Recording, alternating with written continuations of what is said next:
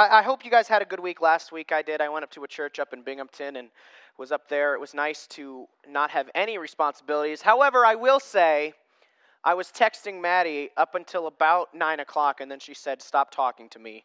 You're not allowed to know anything." Because I was like, "Are you guys okay? Do you need this? Do you need that?" But I hear it went off all right. So I'm glad that I had a week away. I missed you guys, but I'm glad to be back and being with my church family. It's nice, and I'm happy. I hope that you guys are happy to have me back. The laughter doesn't bode well for that. We're going to be in Job chapter 42 today. We finished up, not last week, but the week before, we finished up walking through the churches in Revelation. And in a few weeks, we're going to start our 3-week series on how to study your Bible. So we have a few weeks in between here that we're gonna talk about a few things. And so today, we're in Job chapter 42. Now, before I read this, most of us know the story of Job, but let's recap anyway, right? So Job, this takes place like way back. You're talking before Abraham, like way back. It's considered to be one of the oldest stories in Scripture. Everything that is material, he has. He has wealth, he has a family, he has land, he has livestock. He's got everything that you could ever want. And on top of all of that, he's a righteous man. He's a godly man, right? And I love the book of Job because it's the one place in Scripture where we really see an interaction between Satan and God. We know that it happens, but it's really one of the few places where we see this interaction, right? So Satan goes up to heaven, and he says, "God," and God's like, "Hey, look at my servant Job and how awesome he is." And Satan's like, "Well, yeah, of course he's going to worship you. You've given him everything he could ever want." And slowly yet surely, God allows Satan to start taking things away. His family, his wealth, his health, until eventually he's left with 3 things. A body that is covered in sores and boils and such. It says that he's scraping the pus off of himself with broken clay pots. That sounds like fun. He's left with a nagging wife telling him to curse God and die. And he's left with 3 friends. See, I saw a few of the wives go, "Yep, because maybe you're the nagging wife." I don't know. I'm just saying. And he's left with 3 friends who are giving him horrible counsel. He was the best man on the earth. And he's brought down to this. And this is where we find him in Job chapter 42. Let's read these first 6 verses, and then we're going to talk a little bit about it. Job 42, 1 through 6. Then Job answered the Lord and said, "I know that you can do all things, and that no purpose of yours can be thwarted. Who is this that hides counsel without knowledge? Therefore I have declared that which I did not understand, things too wonderful for me, which I did not know. Hear now, and I will speak. I will ask you, and you instruct me. I have heard of you by the hearing of the ear, but now my eye sees you. Therefore I retract, and I repent in dust and ashes." Let's talk about this. First off, number one, a look back. The previous 3 chapters in this book, 39, 40, 41, and bits of 38, see God speaking to Joseph, wow, that's probably going to happen more than once, speaking to Job out of a cloud. And he shows up, and he's like, "Who are you? Were you there when I laid the foundations of the earth? Were you there when I tamed the Leviathan?" Yes, in case you wanted to know, dragons existed. Job talks about a lizard that breathes fire. Dragons existed. Whether they flew or not, it doesn't say. But either way, can you just think of a giant lizard running at you with fire out of its mouth? That sounds terrifying. I'm hoping to ride one when I get in heaven.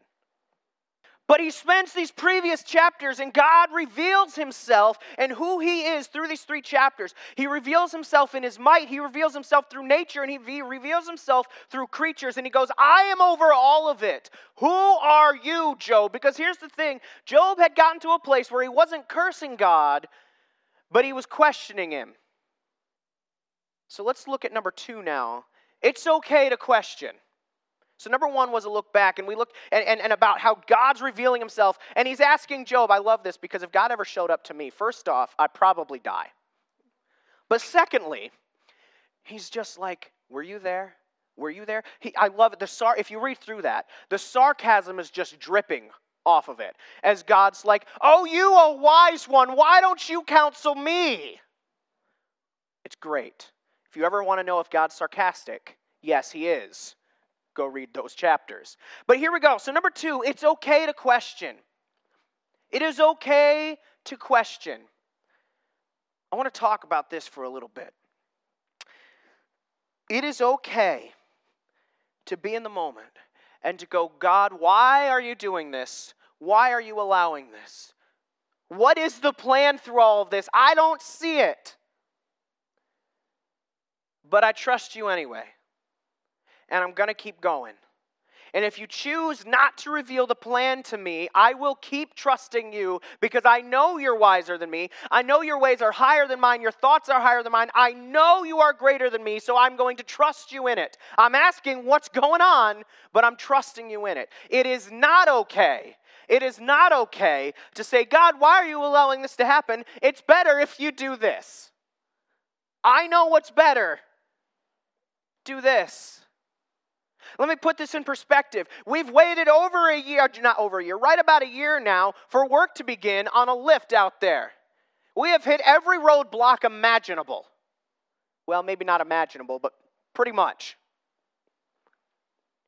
It is okay to say, God, why? Why are you allowing COG to just stand there and deny everything?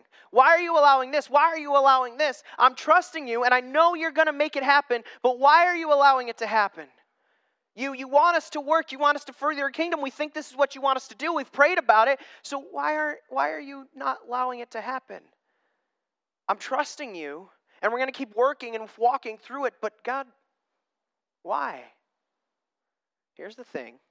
Realize that 99.999% of the time, you will not get an answer. Every once in a while, he throws you a little bone, and he gives you the answer. Most of the time, he's not.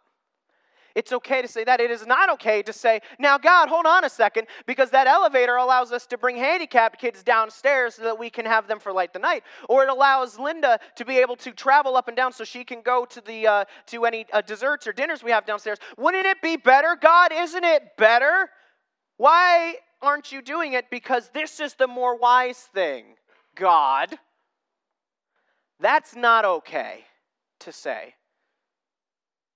Do you hear the difference in there? The one is, God, I trust you, and I don't see it. I don't understand it. I'm trusting you through it, but I don't understand. And the one is, God, I'm smart. I'm wise. I know I'm not wiser than you, but come on, in this situation, I got to know what's the right thing to do. And there's a difference in there. I don't think God minds when you ask him questions. In fact, I think he would rather you ask him than just decide to live in self-doubt. Or not in self-doubt, but in doubt. You think of a kid, right? The Bible is full of kids, and he says, and it's full of God's love for kids. If you've had kids or grandkids or been around kids, Linnea is experiencing this now, Linnea and Brent. Kids ask questions nonstop. Why? What you doing? What does this do? It's nonstop. But when a kid trusts you and you answer them, maybe not give them the whole answer because there are certain things that you keep away from the knowledge of children at times. You protect their innocence for as long as you can maybe. But when you're truthful to them and when they can trust you, they'll accept certain answers. And they'll go, okay, I trust you. One of the things that we've started telling Jax is because that's the way God made it. Oh, okay. In 10 years, that might not cut it. He's going to want to know a little bit deeper of an answer. But for now, when he asks his parents or his grandparents, that's enough because he trusts their wisdom. We are God's children, you and me. And yes, some of us are older, but to him, we're still just a little 3-year-old toddler running around. And you're going, God, why? Because I said so. Is that a good enough answer? Tell you what, that was not a good enough answer for me when I got to be like 14. And I'd be like, why not, Dad? And he'd be like, because I said so. That's not a good enough answer anymore for me. It was because he wasn't going to give me any more. Because I'm the dad. Yeah, well, when I'm a dad, I'm going to say the same thing. I might do it out of spite. No. But I feel that that's God's answer to us because I'm God. That's why. Trust me, I'm God. I know what's happening. I know what's going on. So here we have Job is questioning and Christ, well, okay. But God shows up and he's going, stop asking. You've done so well so far. You won't curse me and die. You've told all of your friends, one, I'm not sinning, which is some of the stuff his friends were telling him. You must be in some sin because God wouldn't do this to you if you weren't sinning. Whenever somebody says that to you, point them to Job because God allows Job to go through literal hell. And he wasn't a sinning man. He wasn't perfect, because nobody is, but that wasn't the reason. And then finally God is like, okay, stop asking. Here's the thing, right? Number 3 now. So number 1 was a look back. Number 2, it's okay to question. Number 3, Job's confession. And that's the title of this section of Scripture, Job's confession. So after all this, after God shows who he is, Job's response was reverence, repentance, and glorifying God. That's his response. After all of it, when God's like, all right, I've just laid it all out for you, Job. The ball is now in your court. What are you going to do? Job says, you're right. Who am I to have said anything to you? Who am I? I'm nothing. And I'm sorry, God. I repent, and I love this, and I repent in dust and ashes. He lowers himself. See, we have a choice, right? And here's the thing. I don't know of anybody in this room that God has showed up to in a cloud. If he has, come talk to me. I want to hear about it.